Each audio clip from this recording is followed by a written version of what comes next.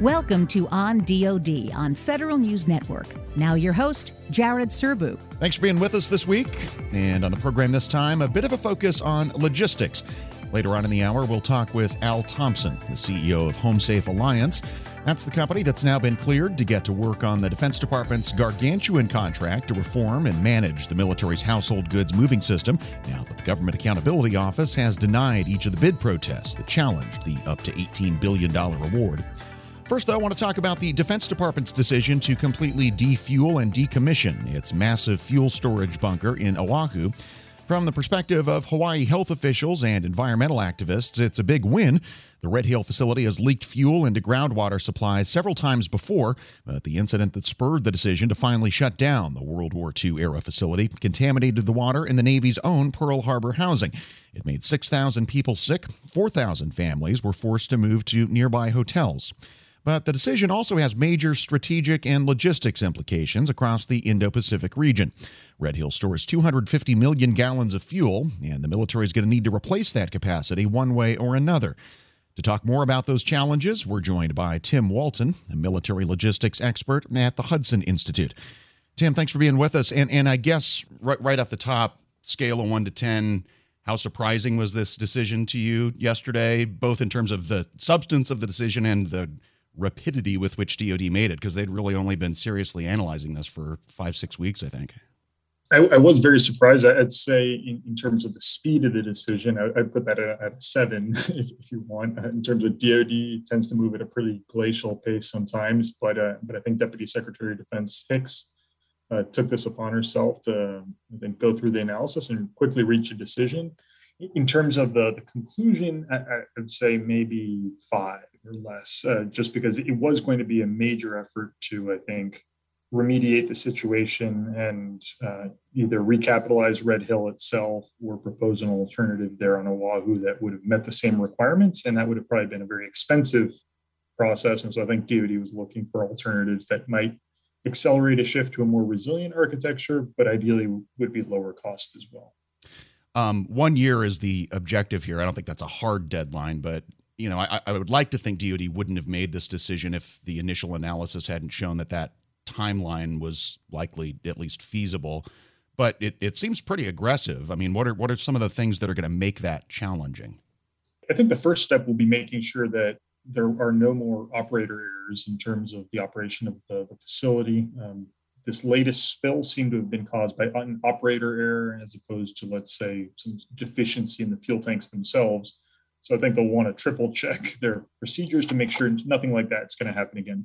Moving beyond that, though, they're going to need to have, I think, some other alternatives to transfer those fuels to and make sure that those fit into different operational plans. So I think DoD's likely been trying to set up what are the types of alternatives or substitute options, both afloat and ashore, that can meet some of these fuel store requirements.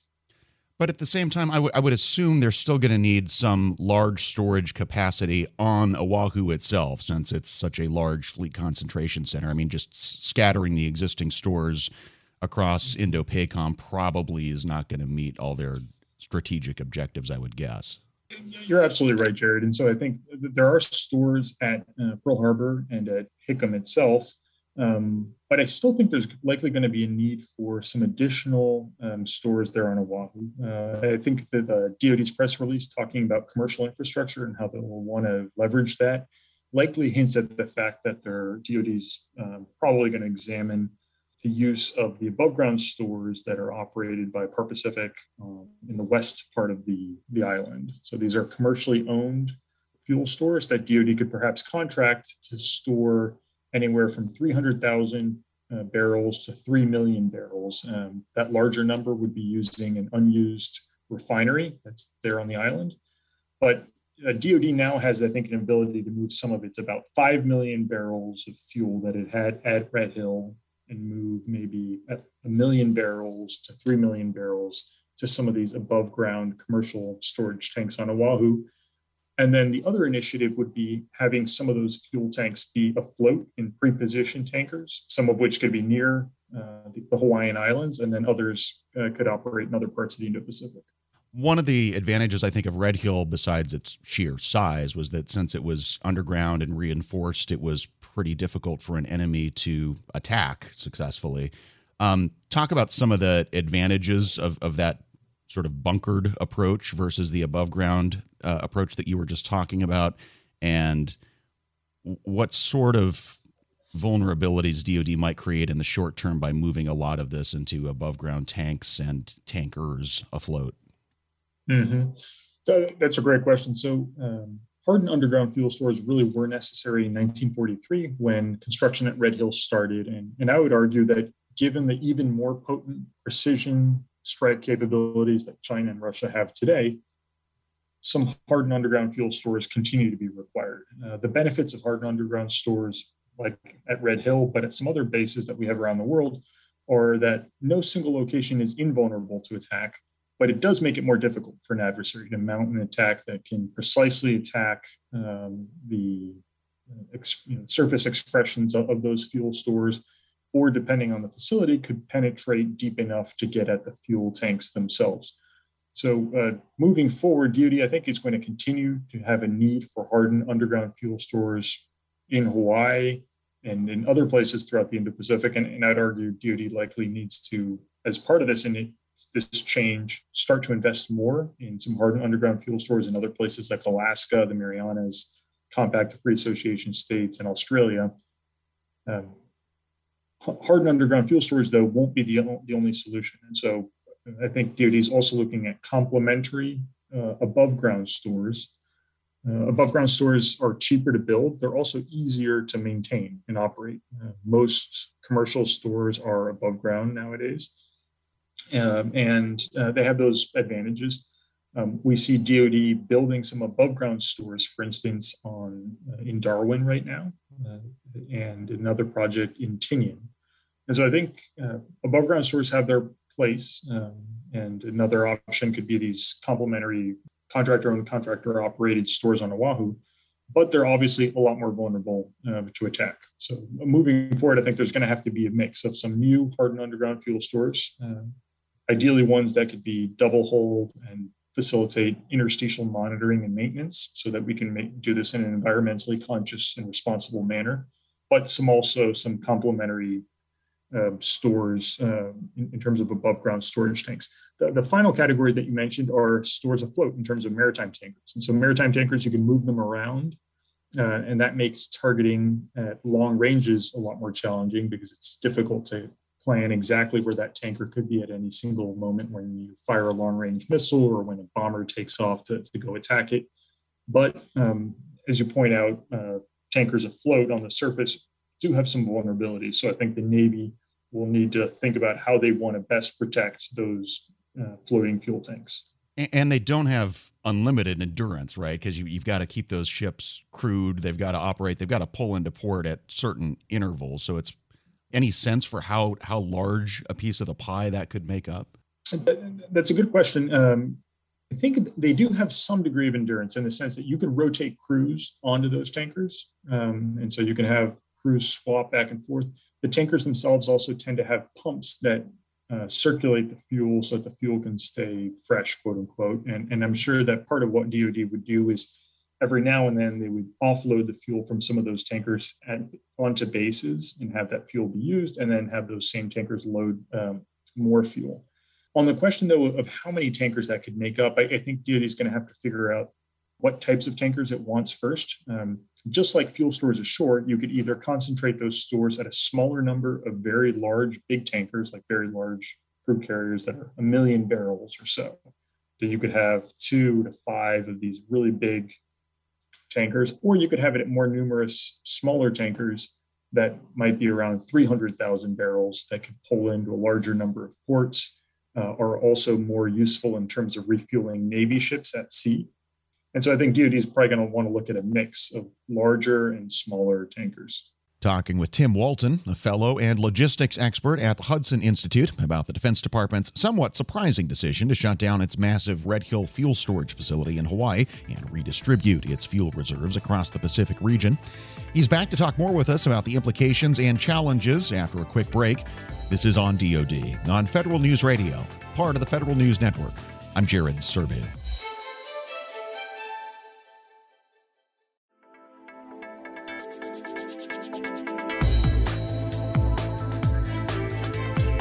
Back on Federal News Radio, part of the Federal News Network. This is On DoD. I'm Jared Serbu. We're talking with Tim Walton, a fellow at the Hudson Institute, about DoD's decision to completely defuel its 250 million gallon fuel storage facility called Red Hill near Honolulu. Defense Secretary Lloyd Austin says the department will replace that capacity with new facilities that are more distributed across the Pacific region, based on a plan the Navy's been tasked to deliver in the coming months.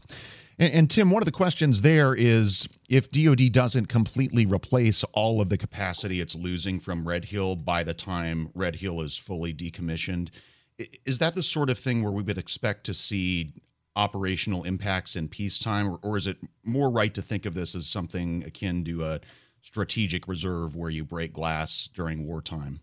To date, Red Hill has supported some of peacetime activities, such as there's an biannual exercise called the Rim of the Pacific exercise, in which lots of allies come to the Hawaiian Islands and train. And that requires additional fuel to be drawn from Red Hill to support those activities. So I think there will be a need for some of this Red Hill equivalent capacity to support those peacetime activities. But in reality, Red Hill is that wartime reserve where if things go bad and there is a major crisis, either caused by a war or a natural disaster, frankly, you would want to draw from those stocks. The Secretary's statement at least hints at the idea that there are good strategic reasons to have your fuel reserves dispersed across the AOR instead of in one place. But I think it's also fair to say that they didn't do this primarily for that reason. They probably would not be walking away from Red Hill if it was still politically and environmentally tenable. So I guess the question there is, what are the lessons from this episode of making sure that you take care of your existing stuff? Do you have a good sense for how much else is at risk due to, a lack of maintenance, given the degree to which DoD has knowingly taken risks in the facility sustainment and modernization accounts for the past decade, probably more?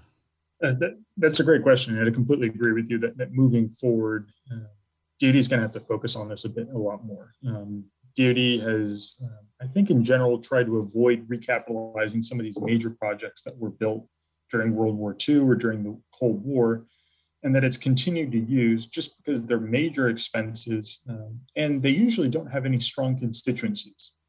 It's easier for, I think, members of Congress and their constituents to point to the ship that's built in their district or the aircraft or some other asset. Few people get fired up about fuel tanks. So I think there is growing interest in making the types of investments in these readiness or integration activities that are needed. House Armed Services Committee Subcommittee on Readiness Chairman John Garamendi of California has, I think, expressed interest in trying to apply a critical lens towards what are the types of investments that DoD has been foregoing for a long time, and get at those in this legislative cycle. So I think we should be seeing a growing number of hearings and legislative activities on that subject. Yeah, and I think a related point, not only are there not as strong contingencies for these specific types of projects, but just as a matter of how the law works, OCONUS versus here, my recollection is that the Secretary has a lot more freedom to do infrastructure projects and move things from place to place outside the continental United States to do things that would require a BRAC process, basically, to make comparable changes here. Does that give them a little bit more freedom to maneuver on a big project like this? I think it could. And I would argue that on activities like using maritime tankers or changing the sourcing of DLA energy contracts so that they rely more on U.S. refineries, and in turn that fuel needs to be transported on U.S. flagged tankers. All of that could be done without any legislative changes and could be done really quickly. Larger construction projects that take place inside the U.S. do tend to require a more onerous environmental impact statement process and military construction authorities. I would argue, though, that there are new opportunities for the Secretary of Defense to leverage some other authorities to accelerate some of these shifts in, I would argue, like a more resilient Indo-Pacific infrastructure or global infrastructure and posture. The Global Posture Review was released last month, and a few details were released. But in general, I think the consensus from DoD was that our global posture is more or less okay, but we're going to start to make some improvements to our installations. So to, I think, accelerate some of those efforts, I'd argue we need to probably just talk less about some of our posture moves and do more, build more. And there are ways to do that using leveraging unspecified minor construction authorities. So DoD can sometimes spend money without specifically identifying what they're going to spend it on, as long as it's less than $7 million, which isn't all that much in the grand scheme of things.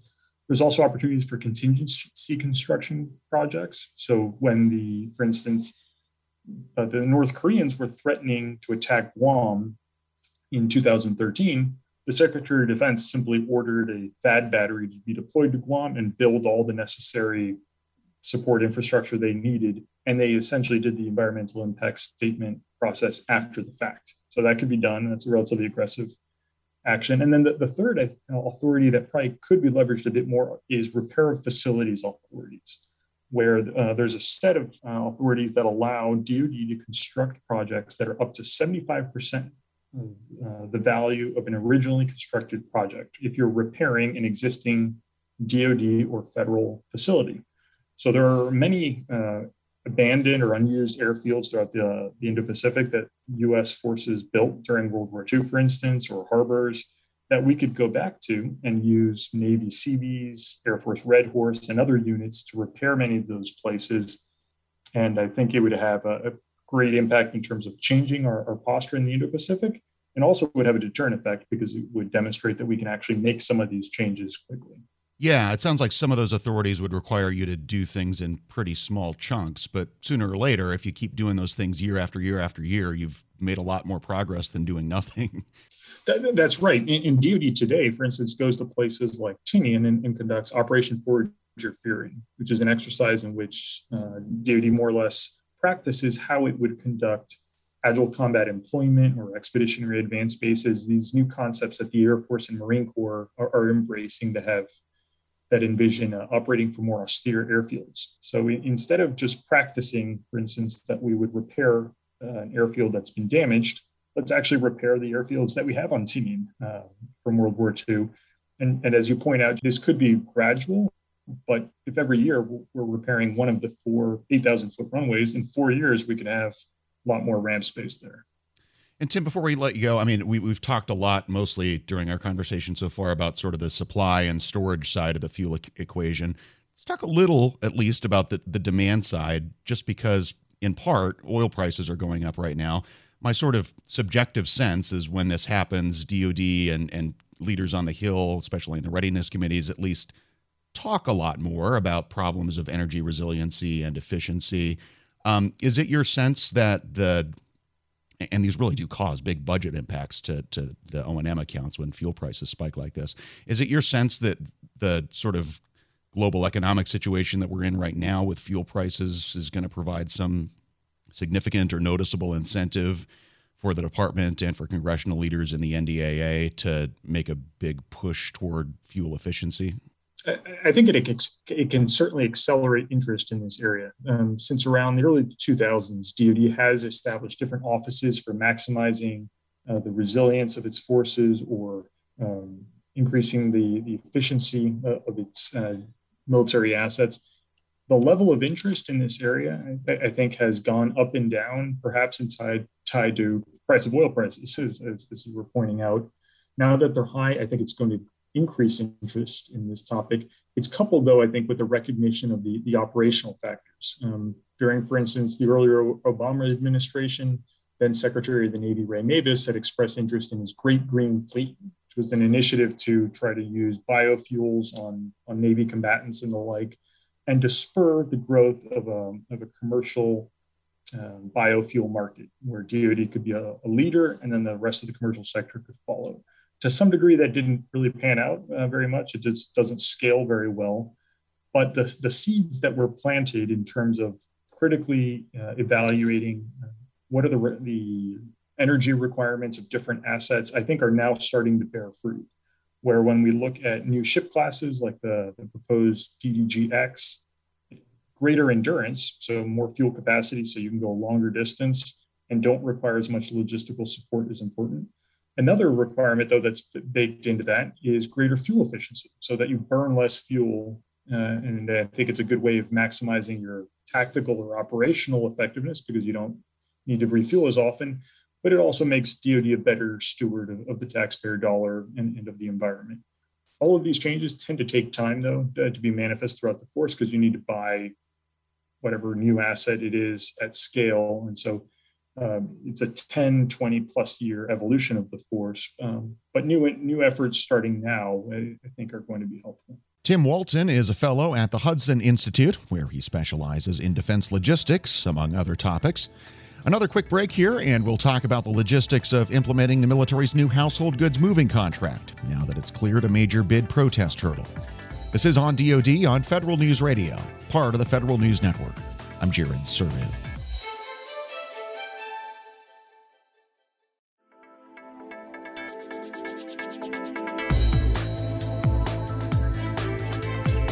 Back on Federal News Radio, part of the Federal News Network. I'm Jared Serbu. This is On DoD.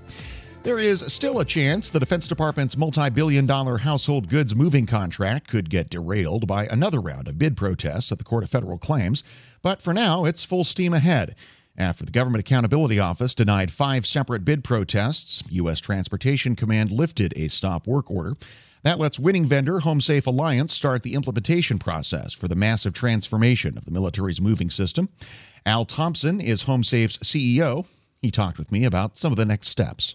We're thrilled with the outcome. We think that U.S. Transcom has done a very thorough and professional job in considering all of the proposals. We're very pleased to be the awardee, and we've been operating under a stop work order since November, and they canceled that. So we are moving forward quickly on activating and transitioning into the program. And before the protests were actually filed, I think the expectation was the contract would be fully implemented and moves would actually start happening under the new contract by late calendar year 2022. Protests, I'm sure, set that back a bit. Do we know how much? Correct. The schedule right now calls to begin performing domestic moves in the United States in December of 2022, starting with 25% of the moves in December, moving to 50% of the moves in January, 75% in February, and 100% in March. And the current schedule then has a pause as we go into peak season 2023, with the international moves then coming online under the Global Household Goods Contract after the peak season ends, so beginning in September. And the same 25% to 50% to 75 to 100% over a 4-month period of time. Interesting. Just out of curiosity, and I'm sure this is a Transcom decision, is there a rationale for putting those international moves, those OCONUS moves, at the back of the line? Well, I think, the volume, the highest volume, of course, is domestic in the United States. So they want to address that as quickly as possible. I believe they've determined that it would be wise to not have a transition from one way of support to a new way during the peak season. So I think that explains the desire for the pause. Got it. So as a practical matter, between now and December, what does HomeSafe actually need to do to get up and running? Well, many things. We have to bring HomeSafe Connect to life, which is our end-to-end information technology solution, which is the great enabler for performing on the Global Household Goods Contract. So we have teams working very hard on that right now to finish the development and then quickly move into testing which U.S. Transcom will then engage and do their own independent testing. We also have an outside firm that'll do penetration testing to meet the operational requirements of the program, but also to meet some very stringent cybersecurity requirements so that we're absolutely certain that we're protecting data for our military service members and their families. And what about getting contractual arrangements in place with individual moving companies and van lines? Does that still need to happen, or was that all done kind of pre-award as part of your bid package? Well, we have done a substantial amount of work, but that also has to be completed during the activation transition in period. And as you recall from the last time we spoke, it's a vast network of many local small business movers and larger companies that we need to bring together. So we are already planning an outreach strategy where we'll be visiting a number of cities across the United States to meet with representatives of industry and assist them with becoming members of the larger HomeSafe Alliance team. And as I understand the way that you've previously described the technology to us, they will all need to adopt this IT platform that you're developing. Is that right? Yeah, that's the intent, and it's needed for several reasons. One, we want to make sure that we have a common user experience.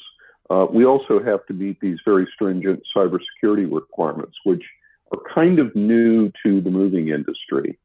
And so we determined early on that trying to interface a large number of different systems would not allow us to meet the cybersecurity requirements. It's going to be a pretty big enterprise managing the entire military moving system worldwide. Do you have a good sense yet for how large a workforce you're going to need and what that staffing plan kind of looks like? Well, you're right. It is a huge undertaking, potentially 320,000 moves a year, more than 2,500 members of the team, subcontractors to HomeSafe. The HomeSafe Alliance itself will be smaller.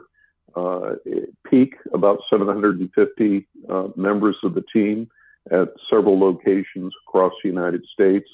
And we will expand the team for the peak summer move season.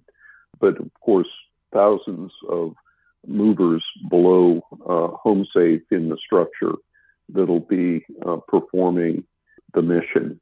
And what sorts of staffing needs are you going to have on the HomeSafe team itself? Is it largely customer service? Is it largely technology? Some of both, I assume. Well, it is. It's a mixture of all. It is a standalone company, so you'll have all of the supporting functions that would be required, whether it be finance or human resources, procurement, contract support, legal, and so forth, information technology. But also, as you pointed out, a significant customer care capability, because one of the things that we're very focused on is providing the very best possible experience for our military service members, their families, and Department of Defense civilians. So a very robust call center enabled by cutting-edge technology. And of course, as we talked before, interaction can also be through mobile apps on smartphones and other devices that will also ensure that the customer is always in touch with HomeSafe, knows what's happening when, and if there are any concerns or questions or needs to adjust the schedule, we can do that immediately for our customers.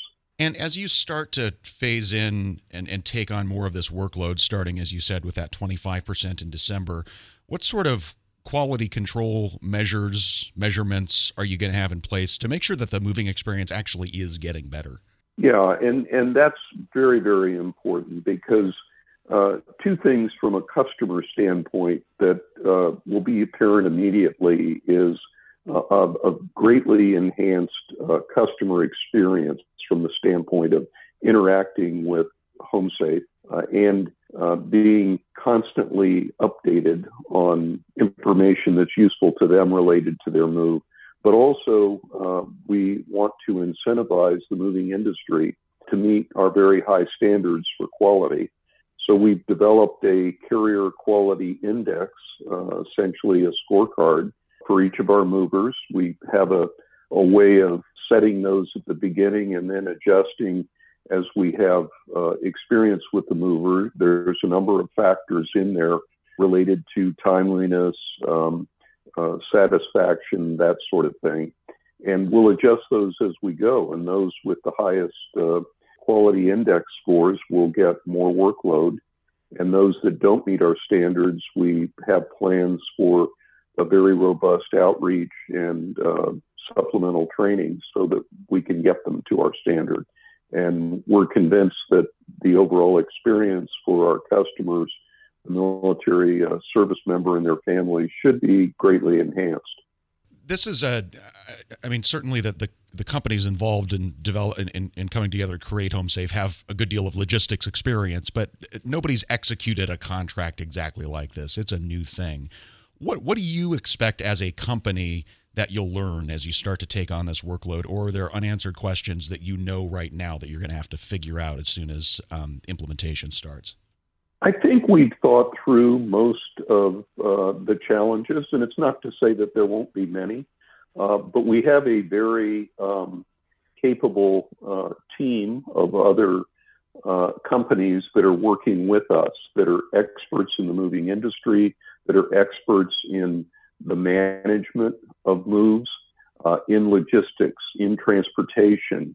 And so I think we have a very comprehensive team with considerable experience in all the key elements of success and in the moving industry and with the members of the armed forces, their families, and DoD civilians. So I think we have all the ingredients of a much improved experience for DoD moves, and I'm sure there will be some issues that arise that we'll have to take on as they arise. But we've worked very hard to try to identify all of the challenges that will emerge, and we have pre-planned responses to address them. The military service member family experience should be dramatically improved. The quality of moves should be much better.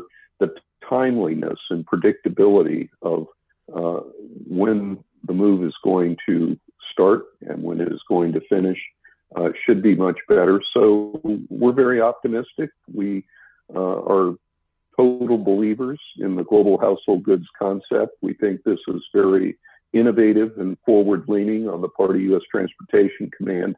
We're thrilled to take on the challenge and delight military customer. That's Al Thompson, the CEO of HomeSafe Alliance, the company that won the Defense Department's multi-billion-dollar contract to restructure and centrally manage the military's household goods moving system. Still to come on Federal News Radio, U.S. troops and diplomats are out of Afghanistan, but the Special IG for Afghanistan reconstruction still has work to do. We'll hear about what's actually involved in that ongoing mission next on Federal News Radio, part of the Federal News Network. This is On DoD. I'm Jared Serbu.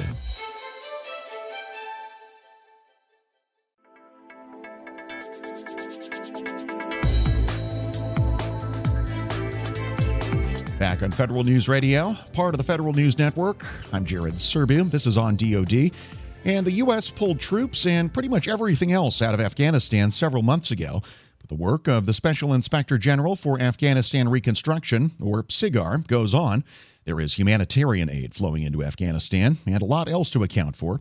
For more on what the ongoing mission actually entails, my colleague Tom Temin spoke with the Special Inspector General himself, John Sopko. We're smaller than we were before, but there still is a lot of money going in, and we still are wrapping up a lot of audits where we can capture money if it's been wasted. So We're still working pretty hard, and we got a new request from a number of congressional committees and members to look at actually the collapse and what has happened in Afghanistan since the collapse.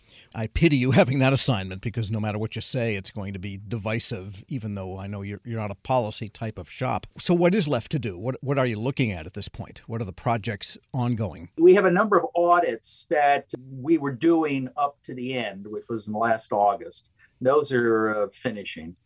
We have a number of financial audits where we can still identify money that's outstanding. But the important thing is Congress has come back and asked us to answer some big questions. Number one, why did the Afghan government collapse so suddenly? I mean, within months. And we have a big team on that. We've interviewed 100-some people on that. Second question is, why did the Afghan military collapse so suddenly? And we gave them close to $80 billion. And Congress wants to know what went wrong. They also want to know what happened to all the weapons and where are they now and where are they going to? Are the Taliban selling them to other people, to terrorist groups? They want to know what happened to the money, because we were pumping money in there up to the very end. So where did that money go? And was any of it stolen by the Taliban or by some nefarious former government officials? They also want to know what happened to all of the Afghans who believed in us, the teachers, the women, the professors, the journalists, just like yourself. We had a nascent, Afghanistan had a nascent journalists and newspapers and TVs. What happened to all of those people? So those are some of the questions we're working on right now. At the same time, we're being asked by AID and by the UN, the World Bank, and other NGOs as to how do we do humanitarian aid. So we're still here looking at the humanitarian aid, and we've got about $700 million going over in humanitarian aid. The UN is saying they need $6 billion, and we, of course, pay 20% of what the UN spends. That's how much money we spend to the UN.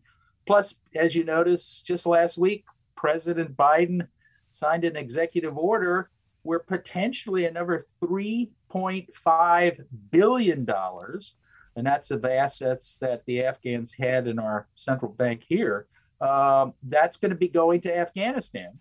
The only caveat on it is that it can't go to the Taliban. So that's a tricky thing. How do you send money to the Afghan people without the Taliban grabbing it? So that's something we're working on. So lots of questions in that first initial list that are kind of new to the list. How do you go about finding out that information? You can't send people over there and wander around and knock on doors and check in with people. I mean, it's a place Americans really can't go at this point. Well, yes, you're absolutely correct. And it's difficult. That's why we issued our quarterly report, and I've spoken about this publicly. This is an extremely difficult time to do oversight and to try to protect the money. We think we're the best government agency to do that because we had the largest oversight presence in Afghanistan. We've also been doing this for 10 years or more. I've been doing it for 10 years or more. We've been around for 13 years. So we can use our network of sources. We can use our experts, and we can also try to follow the money. A lot of these cases that we've made in the past are basically paper cases. We're following the money from the U.S. or other donors to Afghanistan. But it's going to be extremely difficult. And that's the warning we are sending to the World Bank, to the UN, to Congress, to the administration. Do oversight. Don't forget oversight. I was a bit shocked yesterday. A very good presentation by a senior State Department official about Afghanistan went on for an hour and a half at the U.S. Institute of Peace. And not one word was said how we are going to protect the billions of dollars we're sending over to Afghanistan. We're speaking with John Sopko. He's Special Inspector General for Afghanistan Reconstruction. And with respect to the audit work that you have done for these past several years now, in many ways it's all in vain because all the money we spent there is sunk and we can't get it back, and now the government and the military have collapsed. But at the same time, do you think that what you learned in that oversight and the recommendations you made are still valid in the general sense for when the United States is involved in another nation in some manner? Oh, absolutely. You're right on point, Tom. the lessons we have identified and hopefully our administration has learned are useful not only in Afghanistan, but any other place around the world where we're doing development aid, where we're trying to support and build a military, and there's an ongoing war. And I think if you read our lessons learned reports and our reports, you'll agree with that. They're very useful, and we've been told that by aid officials, by development officials around the world. I mean, we get calls from the French, the Germans, the Brits on assistance they're doing. They want to learn lessons from us. So I think they're very useful. And with respect to the oversight, you have issued some kind of anticipatory principles for those that are giving humanitarian aid even before the money flows. Maybe review those for us briefly. Yeah, very briefly. And this is based upon our 13 years of experience. We've issued over 700 reports, and I think we have some of the brightest auditors and analysts and investigators in the world. So what we've said is we've sort of culled through all of our recommendations. And these are sort of 10 things you have to keep in mind. First one is, and a lot of them sound real simple, but it's amazing how few of these things were actually carried out over the last 10, 15 years. First thing is establish a clear purpose for your assistance.